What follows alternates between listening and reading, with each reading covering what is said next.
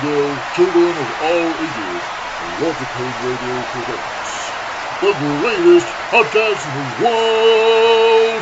The Architect Samuel Plan, the Devil's Advocate Shinobi, the Lunatic King Maverick, and Single Syllable Mother, the right side of the pond. And of course, if you're not down with that, we got 2 words for you! Sup, Lords of Pain, and welcome to the right side of the pond. It is Friday, and this week myself and Plan are here to have a little bit of a change of pace. We've obviously done a lot of WrestleMania discussion over the past, that extremely long WrestleMania build. And then we've obviously talked Superstar Shake-Up, which then nonsensically got shaken up again, as I think we predicted actually. So this week we're gonna take a little bit of a dive into NXT UK. We've not touched on our very own brand of developmental for a few weeks really, and Plan in his Sunday column last week made some very interesting points about its quiet success, which I think is a very nice way to put it. So we're just going to kind of have a chat about some of the characters we've enjoyed, some of the sort of structures and card placement and positioning of talent that we've enjoyed on that show. And of course, as always, we'll probably end up going off down a few tangents. I mean, basically, Plan, I think one thing that stands out to me about the product itself is that it seems to be a sort of a nice returns the way that early episodes of Monday Night Raw, I mean, really early episodes of Monday Night Raw used to go about their business. Yeah, well, I mean, straight off the bat, it's that 1 hour format. I think we've spoken about that on the show in the past several times as well.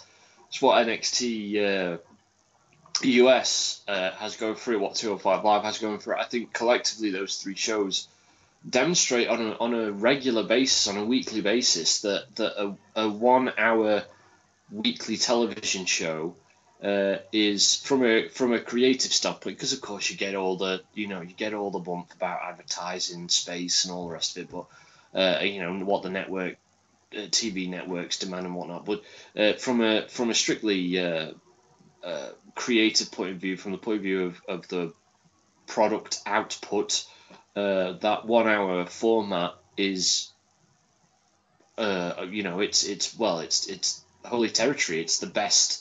It's the golden format. It just works, and it works really well. And I've said it 1,000 times. If any folks listening to our show are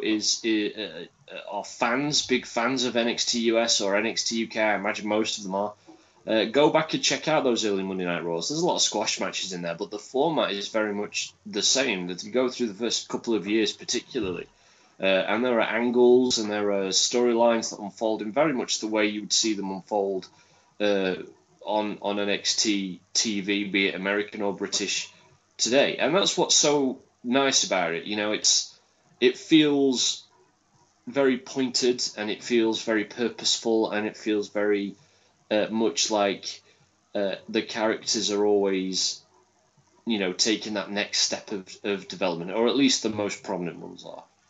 And you know what? It's always, I think, beneficial to be in on a product from ground zero, because you get to see that growth of the roster in real time, and you get to see the kind of the way in which those characters establish themselves, and you get that long-term sense of how things are developing. Like I think back to NXT Classic, for example, and Sami Zayn's eventual victory over Neville came after years of him, sort of falling at the last hurdle. And then obviously Kevin Owens' betrayal was even more poignant because of the fact that it came at the very point where Sami Zayn was celebrating the fact that he'd finally won the big one. And it's that sort of thing that you're beginning to see built with NXT UK, because there's already a sense of pieces falling into place. You've got at the top of the roster, Pete Dunne has established the brand. We thought he might be moving on to other things, but he's sticking around at least for a little bit while longer. You've got the dramatic entrance of Walter as the surprise, the big signing, which again is a trope that you often saw on WWF TV in the early to mid 90s. And then you've got characters that are just winning, people over, and also in kayfabe winning over, the decision makers, people like Jordan Devlin, people like Travis Banks, people like, obviously Joe Coffey was the first example because he went on a tear that led to him being Pete Dunne's challenger at the first UK takeover. So you've got that sense of people establishing themselves, of the roster gradually settling into a sort of a headlining section, a mid-card section, obviously with well-established tag and women's divisions. And, the signings haven't stopped, but what they've got is a nice sort of stable core of a roster now. And as you say, even the squash matches, you've got people like Jack Stars who just come in just to get squashed. And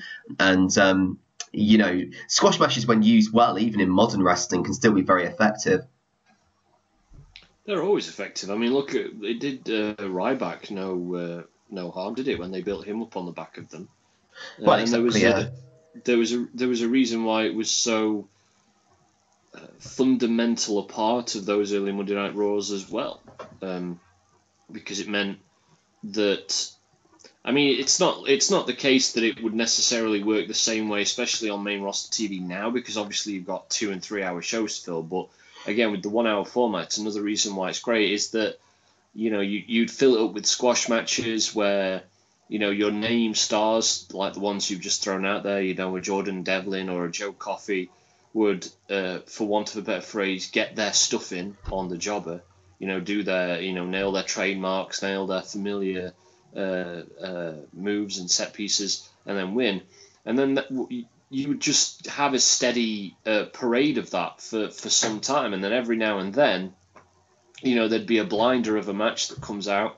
For example, to use an example I always remember from Monday Night Raw in '93, you have months of squash matches, and then all of a sudden Shawn Michaels defends the Intercontinental title against Hacksaw Jim Duggan of all people, and it's awesome, and those competitive matches like that then become all the more satisfying to watch as a fan, because you've seen that you've seen months of squash matches, you've become familiar with the key sort of fundamental sort of central moves of these different characters, and then when you eventually work around to a Shawn Michaels versus a Marty Jannetty, both of whom you're now intimately familiar with as a fan because of all these squash matches, it's even more dramatic. It's hard to achieve that when you've got to fill 2 or 3 hours every week, meaning that, one of the ways you do that is you have long competitive matches each and every single week. And what I've enjoyed about NXT UK, because,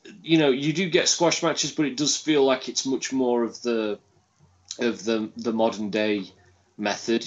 There are a lot of competitive matches, but it's the way that, because they've not got a pay-per-view to build to every 4 weeks, and because they've only ever done one takeover and they aren't married to a specific takeover schedule like NXT US has become, that you've seen storylines culminate and climax at a natural point.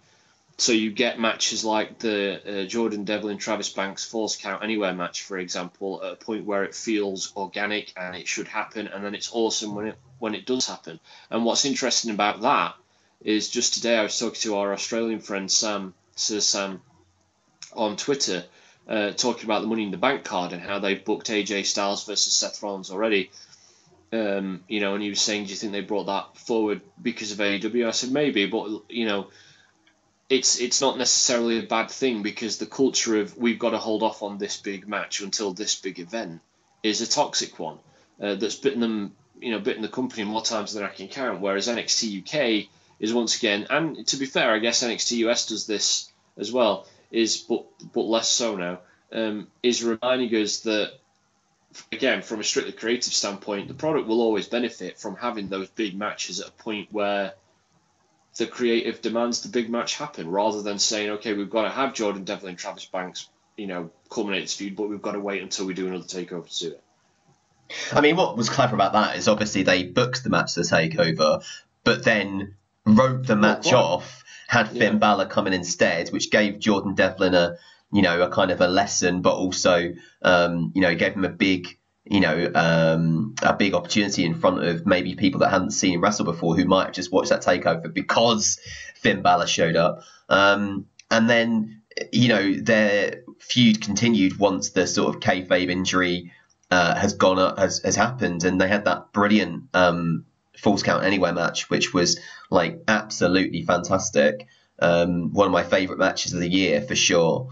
And I think this is the thing, is you're getting TV main events that have been built to over a period of time. I mean, at the moment you've got this storyline with Cassius Ohno coming over from NXT and basically saying he works the British style better than the British wrestlers do, and that's been really clever because it's kind of allowed sort of Travis Banks to act in defence of Ashton Smith. Then you've had Cassius Ohno basically pick on Ligero, saying, what the hell, a British luchador, what a load of rubbish. And they had a match this week where he was trying to take his mask off, and then as Ligero tried to put it back on, he hit his finisher and pinned him. So there's a lot of clever storytelling that's going on. They had another really nice angle with Eichner and Bartel walking around Access, where you can do like the wrestlers' entrances and cut promos and stuff, and saying, well, this shows a lack of respect. You have to earn this. You have to be in our position and have done the miles on the road to get this. You shouldn't just be able to walk in here as a fan and walk up this aisle. So there's all these opportunities that they have for developing character. There was a great Jordan Devlin promo where he walked along the beach in County Galway when he, just basically cutting a selfie promo. And, obviously we've seen Dean Ambrose do that. Sort of first prominent person to do that, at least on WWE TV. But it was really effective because it was kind of like him saying, "Look, they've left me off this card. What the hell? I'm the person that should be on the main event every single week." And it just builds into his ego laden character that he's kind of basically taken his ball and gone home because they've not booked him. I mean, the whole product on that brand is so dialed into who these characters are. There's such a palpable sense of identity for each one of the sort of the preeminent characters on the show, to the point where one of the things that I wrote in my column, and one of the things that I love so much about that brand is the roster positioning. We bang on about this all the time, but NXT UK is demonstrative of how naturally effective a product becomes when you've got a clearly defined structure on your roster. You know who the top guys are, who the upper mid-card sort of attraction stars are, who the mid-card workhorses are, and who the rest are. And when you have that, every single thing, whether it's a promo like you say Jordan Devlin at home saying, I'm a big star, he's kind of an upper mid-carder, so it gets you excited for potentially him breaking through or getting a title shot or whatever, having a run-in with some of those top stars. Or whether it's a Walter coming in from beyond the product to essentially be a sort of an invasive disruption in the status quo. Gallus, of course, and other people as well, Eddie Dennis and so forth. So, when you have, when you get a match like Jordan Devlin versus Walter, which I think is going to be happening next week, that automatically becomes sort of twice as exciting as it otherwise would be, because exactly from a contextual point of view, on a subconscious level, exactly sort of what Walter's role is on the show, and where Jordan Devlin is on the ladder, so to speak, the metaphorical ladder, and so the whole match, the whole story, the whole situation takes on another life all its own, and that's so much more satisfying than just a steady rotation of, and now this guy wrestles this guy, and this guy wrestles this guy. Now Jinder Mahal is champion, and now Kofi Kingston is champion. You want a sense of identity, not just for these characters, but for the show. And when you have that strong roster positioning, you get both of those things, I think. And, it has a lot of the other things that old episodes of Raw have. When there's backstage stuff, it feels organic. It doesn't feel, this sort of Kevin Dunn, bright lights, everything is super slick. It feels, when, for example, Eddie Dennis and Dave Mastiff have a brawl backstage, it felt quite visceral in a way that those sorts of things often don't on Monday Night Raw. Essentially, because on Monday Night Raw they're shot the same way every single time. It's always in the car. It's always in the car park. It's always like you got the same camera angles every time. It just feels so staged. Whereas I think, when they've done backstage interviews on NXT UK, when they've done the old knock on the general manager's door, it's always felt a lot more organic somehow. And again, that's something which creates a product which you can lose yourself in a little bit more, because it's like you don't see the joins as much. Well, that's it, isn't it? I mean, I think the one thing WWE often underestimate is the fact that how to phrase this, that's an art form in itself, isn't it? Just producing again, because this is my view, as a fictional TV show. You take into account. I mean, I've never studied it. I don't know, but you hear all the time. You take into account things like how lighting can affect a scene, and how camera angles can affect a scene, and the way things are shot, and the way things are paced, and the way things are directed. And I think that that's something WWE underestimate, if not just don't think of. It's just like, okay, this is how wrestling is shot because this is how Kevin Dunn wants it done, or Vince McMahon wants it done. So when you get an NXT UK, it comes along. I'm not saying that they put more thought into it or as much thought as they should, but I think that you basically get a glimpse of what WWE could be if those top two names just loosen their iron grip a little bit and let it breathe a bit more. Yeah. NXT US, and I mean NXT US I think has fallen into its own bad habits personally over the last couple of years particularly. But certainly NXT UK feels like such a breath of fresh air. And I think some of that is probably down to the fact that you have it's the different venues. I think there's something to be had in that. The venues that they work, they all visually seem to have their own sense of identity as well. You're not working in 20,000 seat, 15,000 seat arenas that all look the same. Yeah, exactly. I think the homogeneity of all these arenas in America, they all seem to look the same now. And again, I mean, I certainly remember when Matt and I wrote our series on the Attitude Era that you'd watch Raw every week, and it did feel different each time. Even the sort of the way the camera used to pan over the crowd, and you had this sea of different signs and stuff. And now, of course, they're terrified of these signs, and there are always stories of them taking signs off fans before they even come in, and all that kind of stuff. I just think that in creating this product that's so corporate, they've shot themselves in the foot creatively. I mean, I'm sure I'm far from the only person to have thought that. Hold the phone, breaking news. Yeah, it may be stating the obvious somewhat, but we've talked before, haven't we?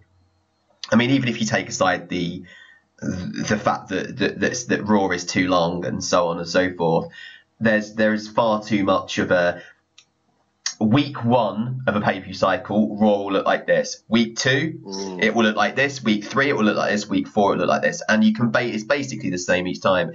Even the way now they so self-consciously rotate the main event slot. So ladies in the main event, then it will be the main event in the main event, then the tag scene in the main event. Then they just keep doing that.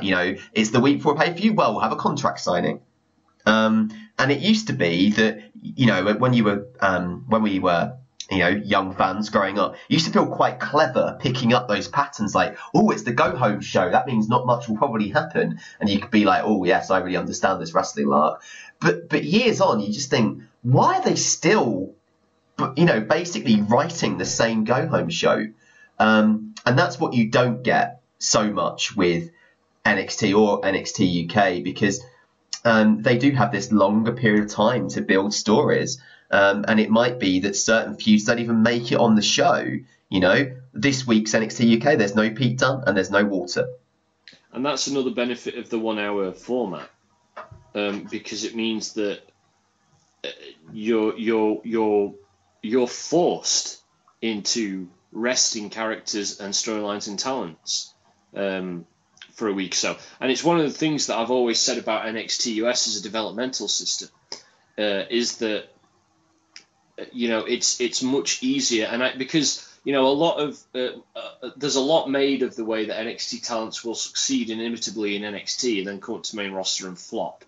And I think that while a lot of that undoubtedly is down to the main roster creative, it's a little too simplistic to say it's just the main roster creative. And I think there is something to be said about the fact that it's much easier to succeed when you're in a 10-minute segment on a TV show every 3 weeks, and then you're in a 30-minute segment on a TV show every single week.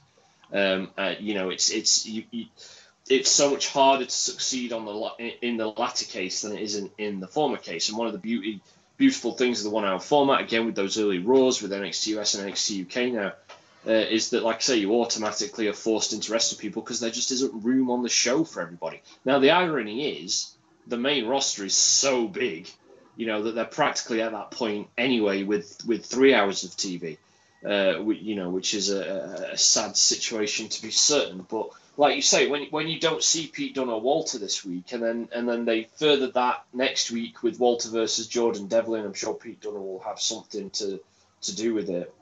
Even there, you're sort of sliding straight into shared universe, which is another thing that NXT UK has done so brilliantly, and that you're seeing sort of really kind of coming to its own now with, with this new faction forming with Walter and Gallus and British Strong Style, and automatically you're involving 10 different guys all orbiting around sort of the same level, the same scene with the NXT UK Championship smack bang in the middle of it, and quite possibly the tag team championships at some point getting pulled into that as well, if and when the Grizzled Young Vets drop them, and like, how brilliant is that, and how exciting and full of life does that feel to have these, it's like 97 Gang Rules type stable warfare. It's great. Yeah, it really is. I mean, spoiler alert, obviously, the faction from, I believe it's the German promotion, I forget the name off the top of my head,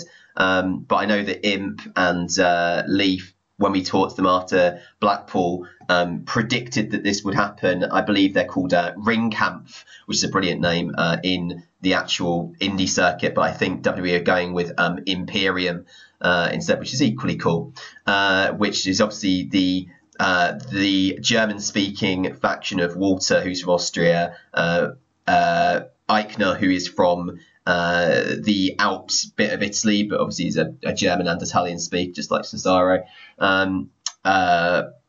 Marcel Bartel, and then Wolf, Alexander Wolf it is, isn't it? Who formerly of Sanity. So that's going to be cool to see them rub up against Gallus and rub up against Moustache Mountain or British Strong Style, whichever name. They seem to be fairly interchangeable, those names, don't they? That's going to be a really kind of awesome thing to see. I mean, it'd be interesting to kind of speculate if maybe in November that might be the War Games match. That'd be fantastic, wouldn't it?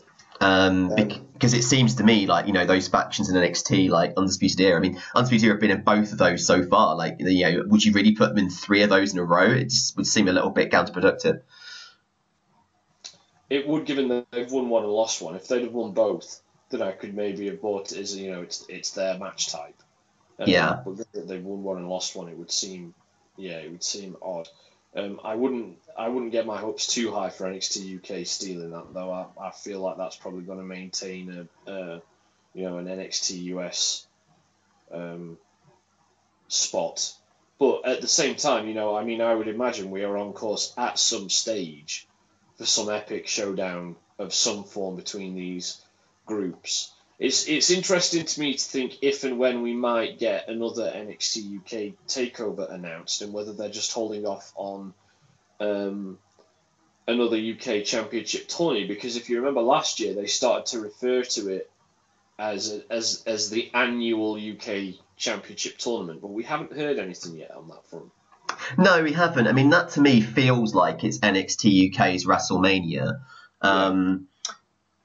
The first tournament, one thing is it's not in the same month so far. So the first one was in January. The second one was around June. And actually they've got time to decide if they want to put it in, like a time that suits them, where maybe the other products are a bit more dead, say around September. That might work for them quite well. It'd be interesting to see. Like, I do think that should be like their equivalent of NXT Takeover of WrestleMania weekend. It will be that's their big show, so to speak, because it gives somebody new a shot at the title, and also allows them to do stuff like cool stuff like debut Aleister Black, up against who was it he wrestled? I can't remember who he wrestled at that show now.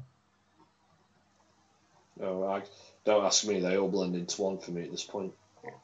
But they had they had Aleister Black debut at one of those the first UK title championship. They had him there, and what did they do last time? It was Neville. That was right, yeah. And they also had Noam Dar work the most recent one after he'd come back from injury.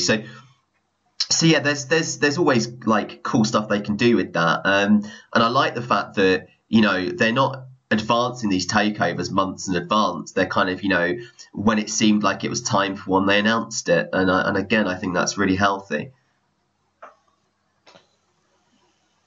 Yeah, I mean, there's a part of me that kind of wants them to keep it in June. July time, because that was historically kind of like when King of the Ring would happen, and I wouldn't even mind them starting to use that as a moniker for it, provided that the winner didn't then have to take on a bloody King gimmick. But because UK Championship tournament doesn't exactly roll off the tongue, but I'd also love to see them keep it in, because wasn't it in Royal Albert Hall last year? So the first one was at Blackpool, wasn't it? And then this one was at Royal Albert Hall, yeah. Yeah, so there's something for them touring venues. I wouldn't necessarily mind that, but I do like the idea, because of Royal Albert Hall being, a historic venue, both within and without wrestling, of course. I love the idea of them keeping it there. I guess we'll see what happens. Because the other thing is, of course, the format changed, didn't it? Obviously, the first one was to win the championship, and then the second one was to get a title shot on like the second night. I feel like the second one was a larger tournament as well. They started it before the night, so they did some opening round matches at Download and stuff like that. Yeah.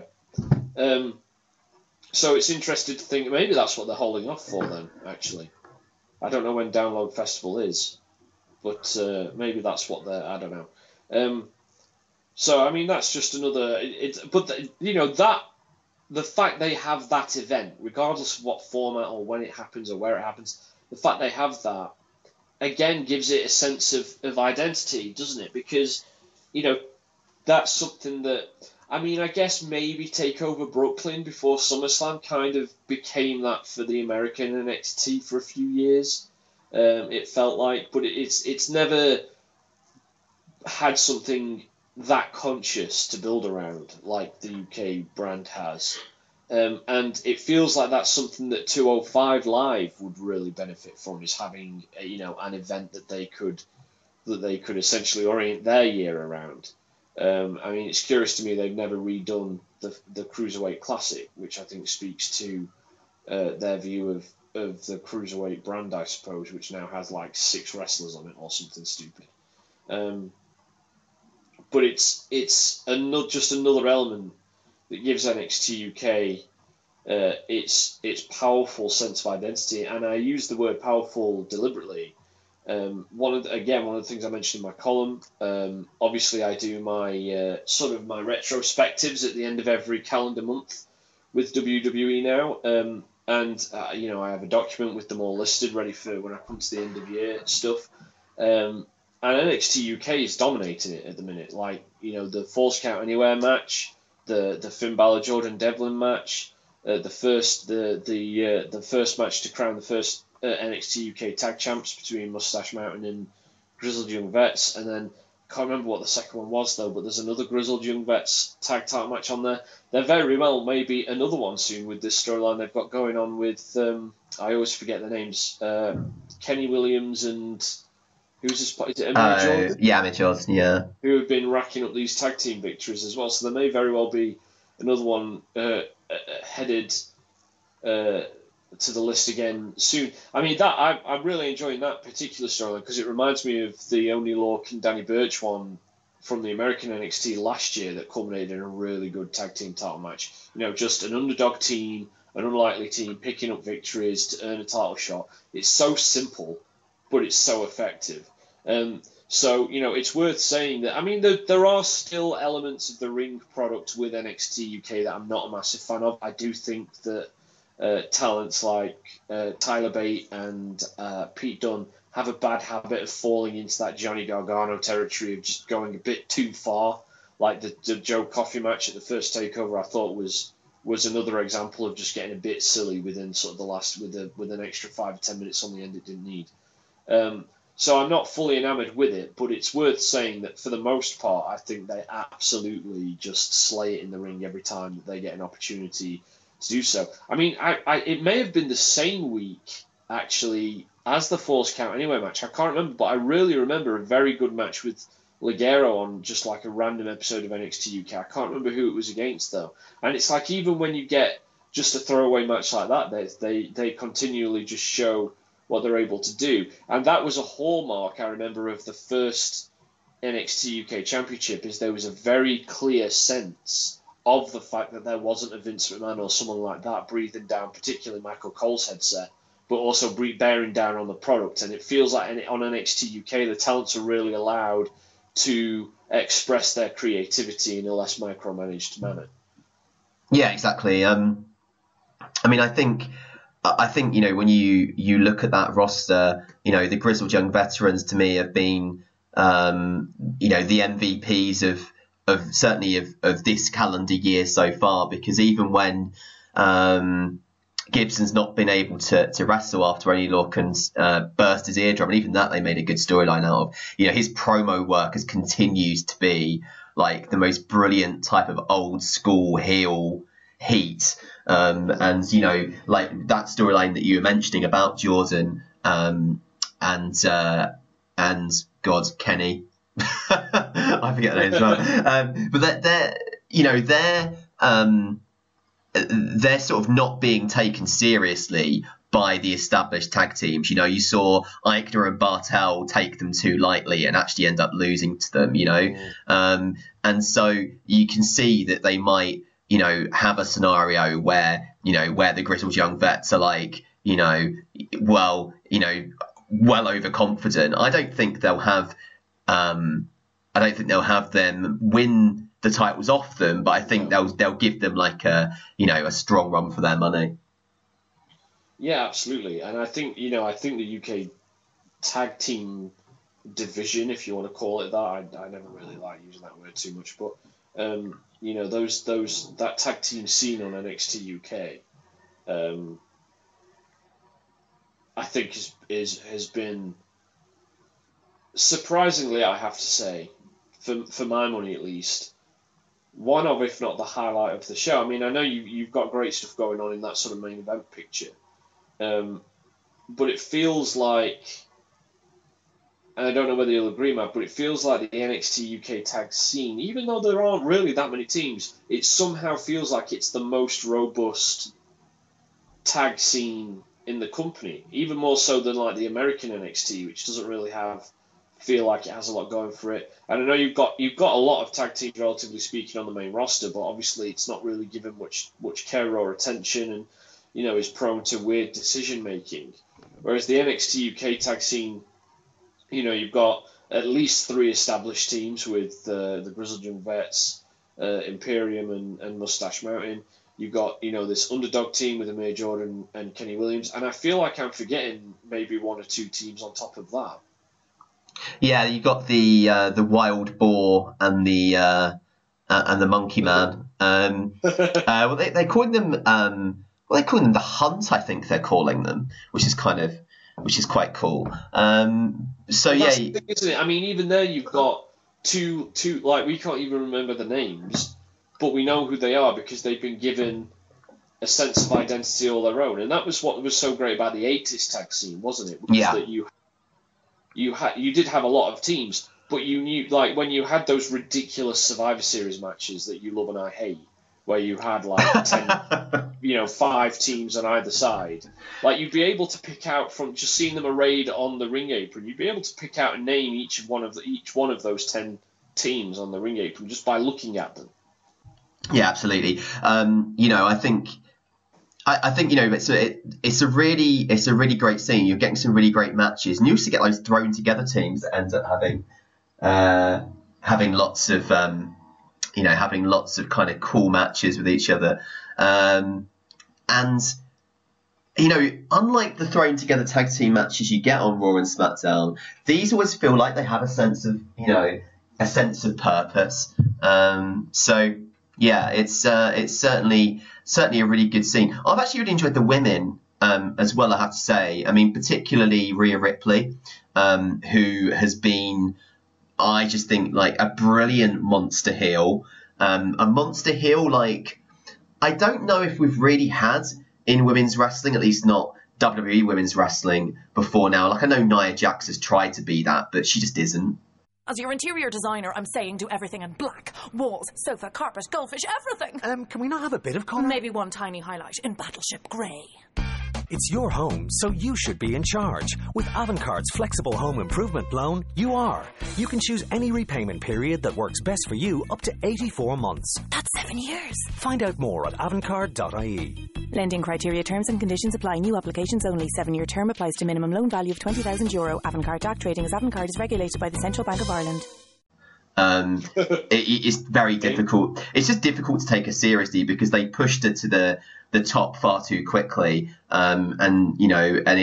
she had to be carried a fair amount by various people, and now she's just lost so much that she's become female Big Show, has she not? So I think Rhea Ripley is a proper nasty heel, and she bullies people and she enjoys inflicting pain. And if it wasn't such a pejorative now, I'd say that she was the female division's Brock Lesnar, or maybe like Brock Lesnar as he was in 2002. Well, she's the female Pete Dunne on the show, isn't she? I mean, and I don't necessarily say, I know there's the joke about the fact that they look like brother and sister, but I get the impression she's taken a little bit of a cue from him in terms of being just mean. Because let's not forget, I mean, I know he's kind of become almost de facto a good guy now, but Pete Dunne is a vicious son of a bitch. Like, he's a nasty.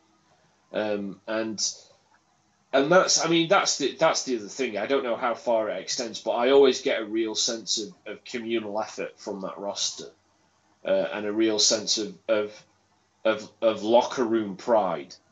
Like, I imagine you could walk into the NXT UK locker room and they genuinely would contest that theirs is the best show WWE put out. And I said in the column that I agree with that. Yeah, absolutely. And I think, again, like with the female division, you've got a really good spread of different types of women. You've got Toni Storm, who's that kind of, I guess she's a little bit of the 2000 Jericho, like she's kind of flamboyant and likable. You've got like Isla Dawn, who is kind of, well, I've said before, I wish they'd just go a bit more all in with her gimmick, like literally, make her female Gangrel. I think that'd be really cool. Lean into the whole witch thing a little bit more than they do already. Kaylee Ray has obviously come in as, is kind of fulfilling that more like hardcore niche. And then you've got Piper Niven that's just started as well, who obviously again is now the one that's going to stand up to Rhea Ripley and say, well, you can't bully me. So there's a really good sense of what's going on. Ginny, of course, is the sort of, the one that turns her nose up at everybody. So yeah, there's some really strong female wrestling going on there as well. I would say at the moment, much stronger female wrestling than we're getting in normal NXT, Shayna Baszler aside. I mean, the one name that I would want to drop is Killer Kelly, who mainly because of an incredibly good match that she had with and forgive me if I pronounce this wrong, but Meiko Satomura in the Mae Young Classic last year. She had a fantastic match. Yeah, I mean, again, even within divisions, it comes back to roster positioning again. Even within divisions, you've got, I mean, it's such, NXT UK, when you start to really pick it apart, is really such a sort of a how-to when it comes to building a wrestling roster, I feel. Granted, I've never done it, obviously. But knowing what I know as a fan and having experienced what I've experienced as a fan over the years, I feel like it's an absolute just... What are those manuals called that are full of the blue diagrams of cars and stuff, and you get them for... do you know what I mean? Yeah, I know those ones. Yeah.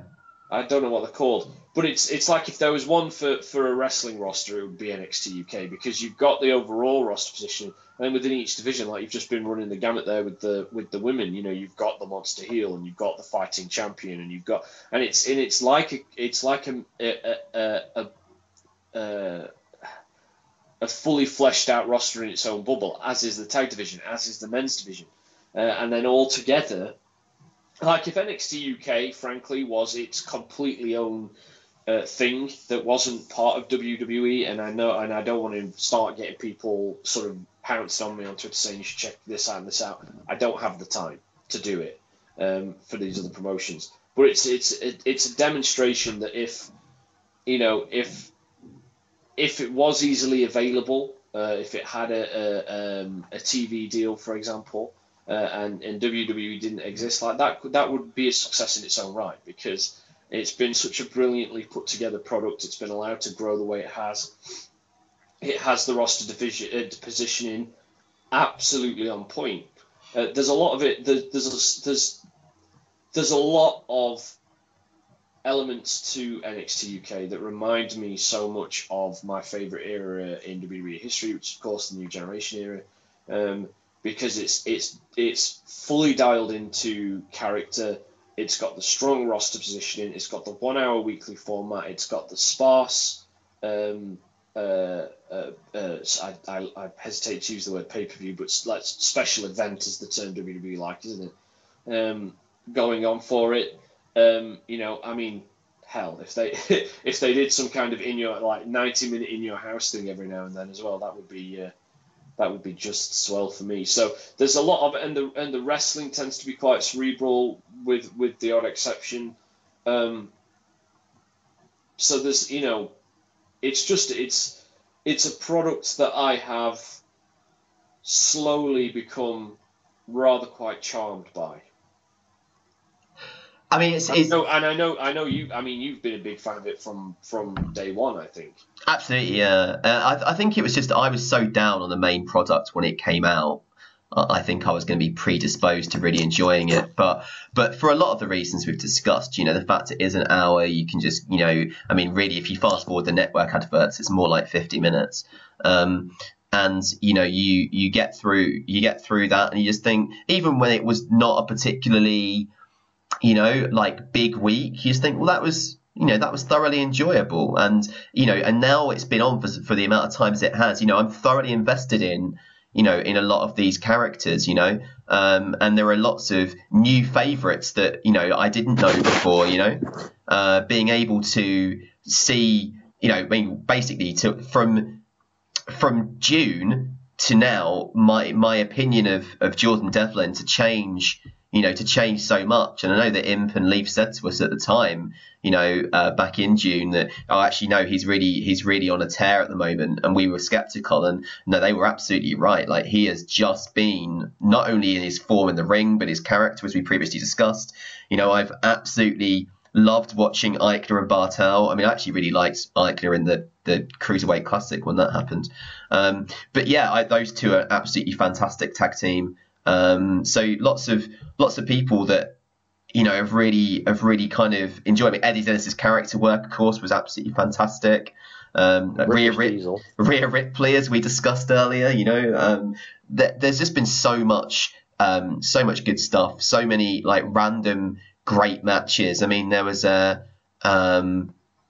really great one between Tyler Bate and James Drake, which was a sort of prelude to another Grizzled Young Veterans v Moustache Mountain match. And those two worked a really great singles main event match a couple of weeks ago, which is well worth checking out if you've not seen. Even in the case of Moustache Mountain, obviously they've been there since the very first tournament. And by the way, that's another thing that I think WWE, to their credit, have done really well with the UK brand, as they built it gradually over a couple of years, rather than just go all in from the off, which I think, like they did with 205 Live, and I think that's helped. But Moustache Mountain, they've been there since the beginning. They were featured singles performers in the first UK tournament. Tyler Bate obviously had a singles run with the UK Championship. They've since embraced British strong style. They've become Moustache Mountain.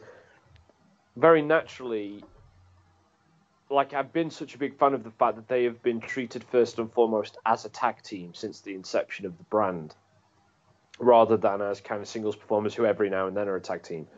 Because, and I'm sorry to keep coming back to it, but again, on the roster position front, it means you've got a top attraction in the brand in the tag team division as well. It's not all just like, you think about the main roster and all the sort of the major attractions. I mean, I know Usos have their fans and Revival have their fans. I don't think it would be necessarily that accurate to say that they are top attractions on the main roster, though, because they aren't treated as such.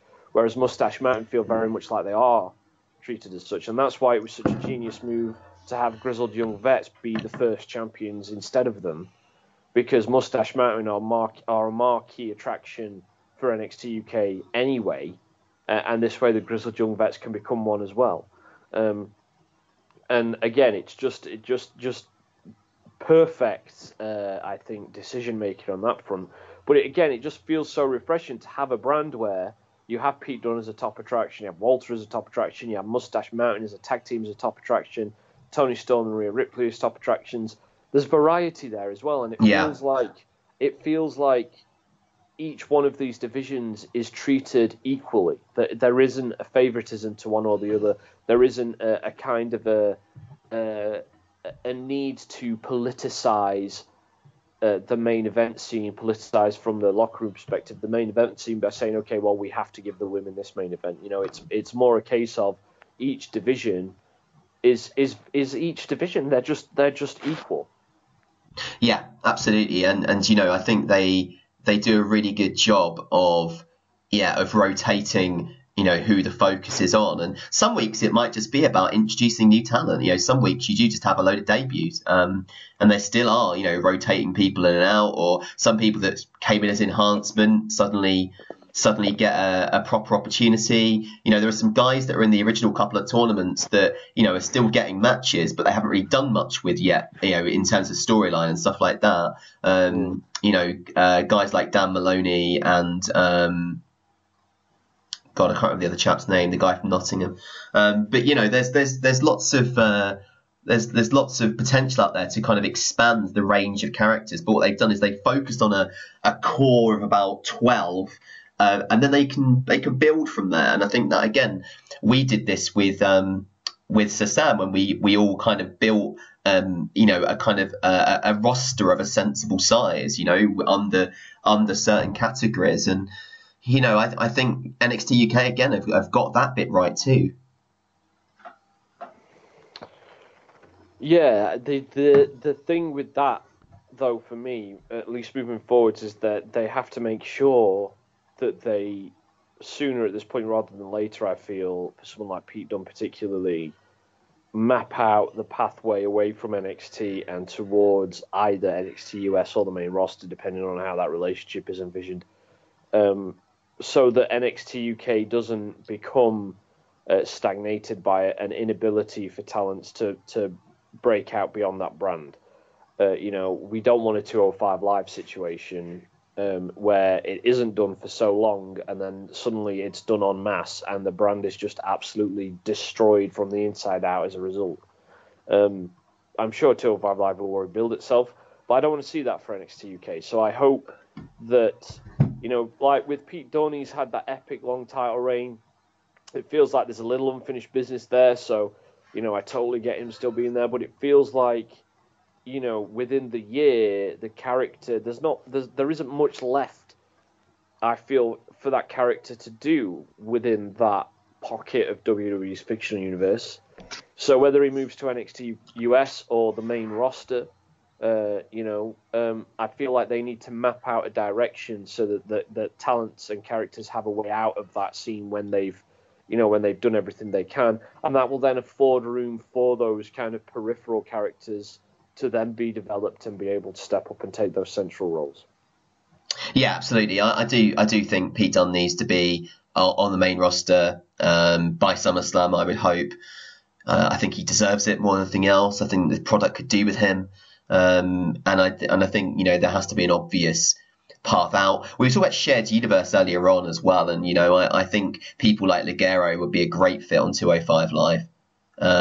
So I hope some of the smaller works on NXT UK will get a bit of a chance on 205 Live because, again, I think, we've seen Mark Andrews work over there before. I really think at some point, Andrews, Flash Morgan Webster, Ligero, they would be great people to stick on 205 Live for a bit. Flash Morgan Webster is probably the one NXT UK talent I just am never destined to be a fan of. No, I mean, I've in the tag team Mark Andrews, I find him palatable enough. Sure. As a singles performer, maybe not. But again, on 205, where everyone is his runty size, it's not going to make too much of a difference. Runty size. Well, I mean, the interesting thing about NXT UK is that the British performers seem to be on the smaller side generally. Yeah, sort of Zach, maybe sort of Zach Gibson, Joe Coffey, Mark Coffey, Wolfgang aside, Eddie Dennis, Mastiff, but mostly they are those sorts of those 200 or just below 200 pound type of workers. But NXT US is very much like that. I mean, if you look at all of the Undisputed Era guys, not to mention Gargano and Ciampa. Yeah, I think it's just the way wrestling's gone, though, isn't it? I mean, Shawn Michaels and Bret Hart kicked that door in for the 220 pounders, and since then, the barrier to success has got, it's to do with your size, has got less and less. I mean, the fact that Rey Mysterio is a multiple world champion, and he was at 5 stone dripping wet, wasn't he? So, well, the point I was going to make is that that's why I say let them map out a way beyond NXT UK, because NXT UK, perhaps more than any other brand, is in that sense the most versatile, because the vast majority of the roster there, and I take what you're saying with the American one. I just feel it's more prevalent with the UK one. The vast majority of the roster there could go literally to any show. They could fit in on NXT UK US. They could fit in on 205 Live, they could fit in on SmackDown Live, they could fit in on Monday Night Raw, and that's the exciting thing, is as a British wrestling fan particularly, because of course we've never had a British World Champion in WWE, and I'm not a particularly I'm not someone who puts too much stock in national identity. I'm more of a globalist, I guess you would say, but it would be cool to see a British world champion at some point, and that's the exciting thing, is to think that maybe British and European talents, of course, as well, are going to start filtering more into WWE. It's going to become less, perhaps, American-centric in the next 5 or 6 years, which will only add more variety and colour to the main roster, if anything, and perhaps be able to shake off that ugly habit of Vince's that still to this day rears its head every now and then of becoming a little jingoistic. Yeah, I mean, I think what's interesting, of course, is that they've made it quite pan-European, you know. Yeah. And Australian and New Zealand, and they brought in people like Eichner, Bartel, Walter, Tony Storm, Rhea Ripley, even Castizono, Not to put a downer on the conversation, it might be interesting to see how it could become affected depending on what happens in October.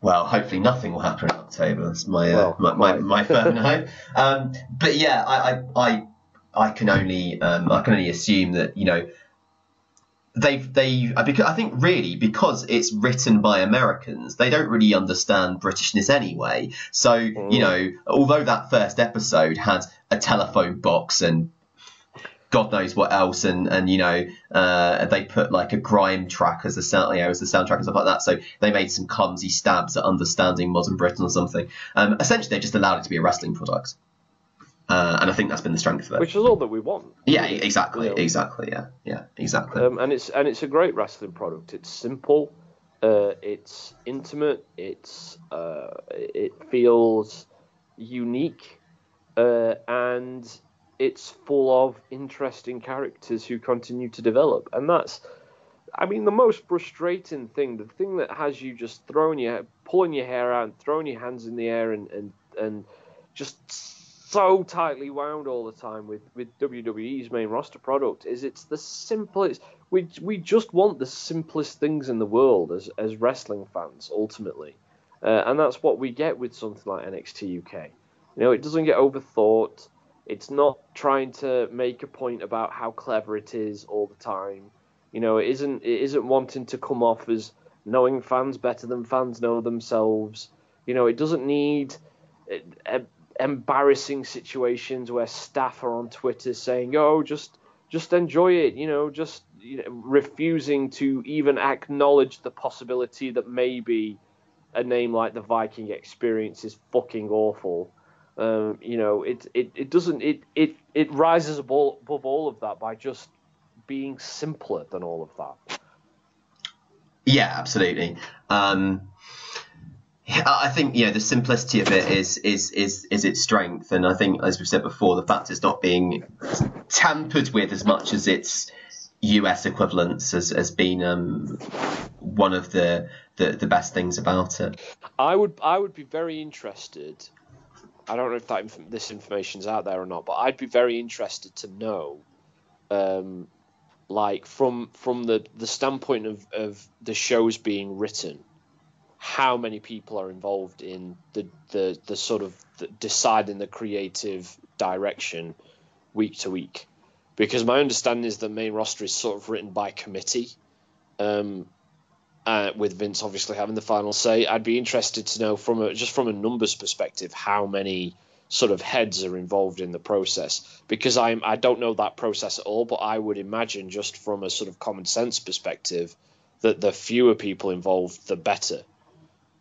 Because one of the things about obviously the sort of those early Raws that were so good is that it would be like Vince and Pat Patterson and maybe Jim Cornette or Jim Ross or someone sat at his house doing creative for the next few weeks. Yeah. It was like 3 or 4 guys doing it and not a room full of 15 or 20 people all trying to throw in. Again, I don't know how the process works, but I understand that there's a fair number of people involved in that process on the main roster. Yeah. And it strikes me as probably being too many people.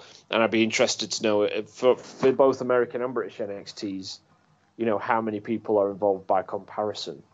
I certainly imagine that Triple H isn't making changes to the scripts after the show has gone on air like that stuff. No, it'd be a lot fewer people involved, and also like they have this weird thing with Raw and SmackDown where somebody is on the road and somebody is back in headquarters, and they're sort of corresponding, and there's an overview, and then the person on the road actually sits down with the wrestlers and writes the stuff, and then it all goes by Vince, and Vince changes it, and it just sounds like an absolute mess.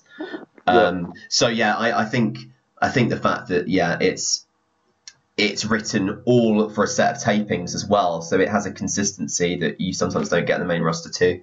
I mean, that's interesting, isn't it? We kind of spoke about that on a show a number of months ago, and how the kind of the live TV thing feels, at least for wrestling, feels kind of like old hat at this point, where it was kind of the prime territory to have in the 90s, I suppose. But obviously the way people consume TV has changed quite considerably. But wrestling is a curious one because it's in that, it's in that, just from a purely kind of practical perspective, it's in that territory where it's episodic storytelling, like a series like Stranger Things that people binge watch, but it's also kind of like a sport. So it's in sports tend to air live and are watched live. So it's sort of which way do you go? Obviously, as you full well know, and as anyone who listens to my shows will full well know, I'm more on the side of fiction than I am on sport. And I think that shows like NXT US and NXT UK demonstrate that you don't necessarily have to worry about spoilers, and that maybe one way to go moving forward is to record TV ahead of time, so that you're not constantly course correcting every 2 seconds, and then release your TV episodes in some format so people can binge watch ahead of a pay-per-view if they want to, and because essentially that's kind of the habits involved in binge watching are kind of the same habits involved now when you think about it, aren't they? A lot of people will fast forward through a lot of Raw and stuff anyway and pick the bits that interest them, and binge watching would seem to producing and presenting and selling the show to the people in a way that would facilitate binge watching would seem to be friendlier to that. It's an interesting thing to think about, but I feel like the way we consume wrestling should change somehow. Yeah, it has changed. I think that's just because of modern lives, Yeah, absolutely. It's and certainly from a British perspective, I mean, we've never had the luxury of sitting down and watching something live at a reasonable time anyway, although we could, if we wanted to watch NXT UK that way, because it's there at 8 o'clock our time on a Wednesday. But it's certainly the case that NXT and NXT UK, I'll tend to, if I get a week behind, I'll just catch up and I'll just watch 2 or 3 in a row. And it is much more that Netflix experience, whereas because Raw and SmackDown are still, on network television and not on their own network, it's more difficult to do that. If you miss a couple of weeks of the TV product, it's kind of difficult to find a way to catch up other than the short YouTube clips that they put out there. It's very interesting thinking about, in particular, I mean, I don't know, because obviously it's a different kettle of fish altogether in the US, because they don't have, TV licensing as far as I'm aware that we have. But there's you read articles all the time now about how more and more, I think particularly younger people in this country just aren't having a TV license anymore. I mean, I know a couple of friends who don't pay for a TV license, and they just use streaming services. So they'll use Netflix or whatever instead and watch all their TV through that. And it's interesting to think if that trend continues, where that might leave something like WWE, in say 20, 25 years time, where it may be that broadcasting on TV is completely obsolete altogether. In which case, do they provide their main shows to, overseas territories like ours that may eschew traditional TV and subscription services in favor of things like Netflix altogether eventually, Do they move it onto the network? I don't know. It's an interesting thing to think about. To think about how habits are changing, how the world is changing, and how, because I feel like that's one of their biggest issues, or Vince's biggest issues, is he doesn't seem he's always adapted to the times. It just doesn't feel like he's adapting to the times anymore. And it feels like WWE think that so long as they plug their hashtags, that's then plugged into the way modern society works. Yeah, no, it's certainly an interesting question to ponder, that one. The sound of math pondering there. Yeah, absolutely. I don't know if I have an answer to that necessarily, but but it's certainly something which, when you look at WWE's direction, they do need to understand, I think, modern audiences a lot more, and they seem to think that everyone has a short attention span, so you just need to give them all these short segments and matches all the time, and then more matches, and it's actually probably not what a wrestling audience wants. It might be something that wider society does, but I think that there's another element in play when you talk about attention spans in particularly. Obviously, one of their major issues in WWE is continuity, and they show not just a lack of continuity, but I think the trend of their habits demonstrate a contempt for the idea of continuity, in the sense of it's almost like they think, we don't need to worry about it, people aren't going to care. But people do care. And people care more, I think, now than they ever have. Because we live in an age where, and I don't like using this term for it, but for lack of a better one, where nerd culture is very much in the ascendancy. You think about like the sheer amount of money that these comic book movie franchises reel in like clockwork, and they're all over the streaming services, they're all over TV, and that's just one example.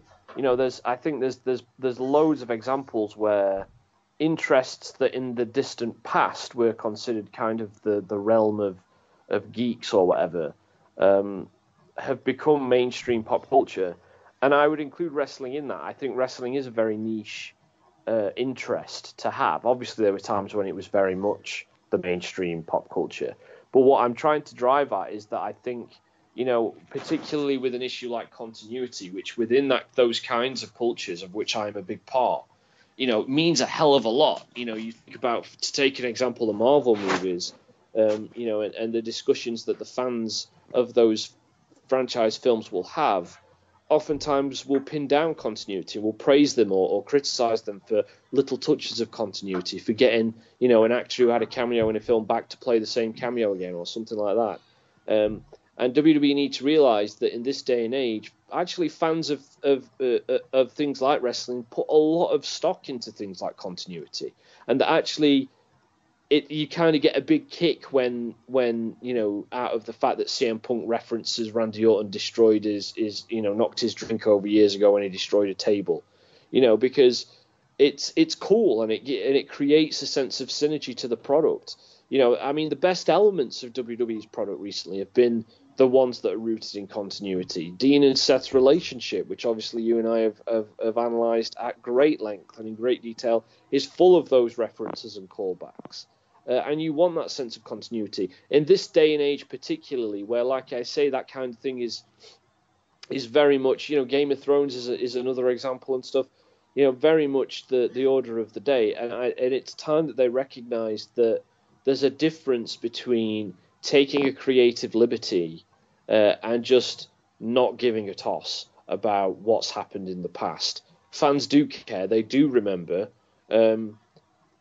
but even if they don't remember, that's not an excuse to not pay attention to what's happened in the past anyway, because someone somewhere will remember and will point it out. One of the major issues with WWE is just the lack of... I recorded an episode of SCID a couple of weeks ago about it, spoke about it last week on this show. Is the lack of logic in the world building. Nothing when nothing has any consequence, when continuity doesn't matter, nothing means anything. One of the great things about NXT UK has been the sense of continuity being there. The fact that, for example, Mustache Mountain came out to help Pete Dunne I'm not sure if this episode is the episode where the Imperium formed aired yet. No, it's not aired yet. No, but Alexander Wolf like tweeted it out as soon as it happened, right? Okay. So it's like I think it's pretty common knowledge. Fair enough. So the fact Mustache Mountain come out to help Pete Dunne, matters because people know that pre-established relationship, and so it just. I don't know why they're so adverse to it. I don't know why they seem to so willingly not care about making things make sense. Yeah, that's the thing. It's like when they do stuff like the Shake Up, where they move loads of people and then they pretend as if nothing happened the week afterwards, and they always end up they end up back where they started again. Like, that's insulting to people. It is, absolutely. It truly is. And they've not even referenced the fact that they've sort of done this Viking experience thing, and they've changed it because of the outcry, but they haven't even mentioned the retcon. It's just you're just forced to accept it, and that's really silly. And wrestling once prized itself on consistent long-term storytelling, and the fact that they think it doesn't matter and their fans don't, and they don't think it matters to their fans, that is so insulting. And it shows the sort of the contempt that I think Vince occasionally holds his audience in, and we've said before, it's increasingly obvious that that he doesn't really have his finger on the pulse now, and he's kind of pleasing himself as opposed to pleasing his audience, and as any sort of creative force, like, that's the worst place you can be in. Absolutely. Well, NXT UK, I think, has been a tremendous success. I know Plan agrees with me. Do check out Plan's column on the subject. It's very, very good. And, of course, it airs every Wednesday at 8 p.m. UK, which I think would be 3 Eastern. So do check out NXT UK if you're not already. It is a great product, particularly if you like your stories and your characters. Before we get out of here, go check out the rest of LNP Radio shows from Zaman on a Monday. Then we've got One Nation Radio on Tuesday, along with Global Impact. We've got Plan, of course, on Wednesday with Sports Name Is Dead. Thursday will be Imp and Burn with the Perfect 10. We're back on Friday, and of course we got Doc on a Sunday with the Doc Says. So from the right side of the pond, hope everyone enjoys their weekend, and we'll see you later on. Bye.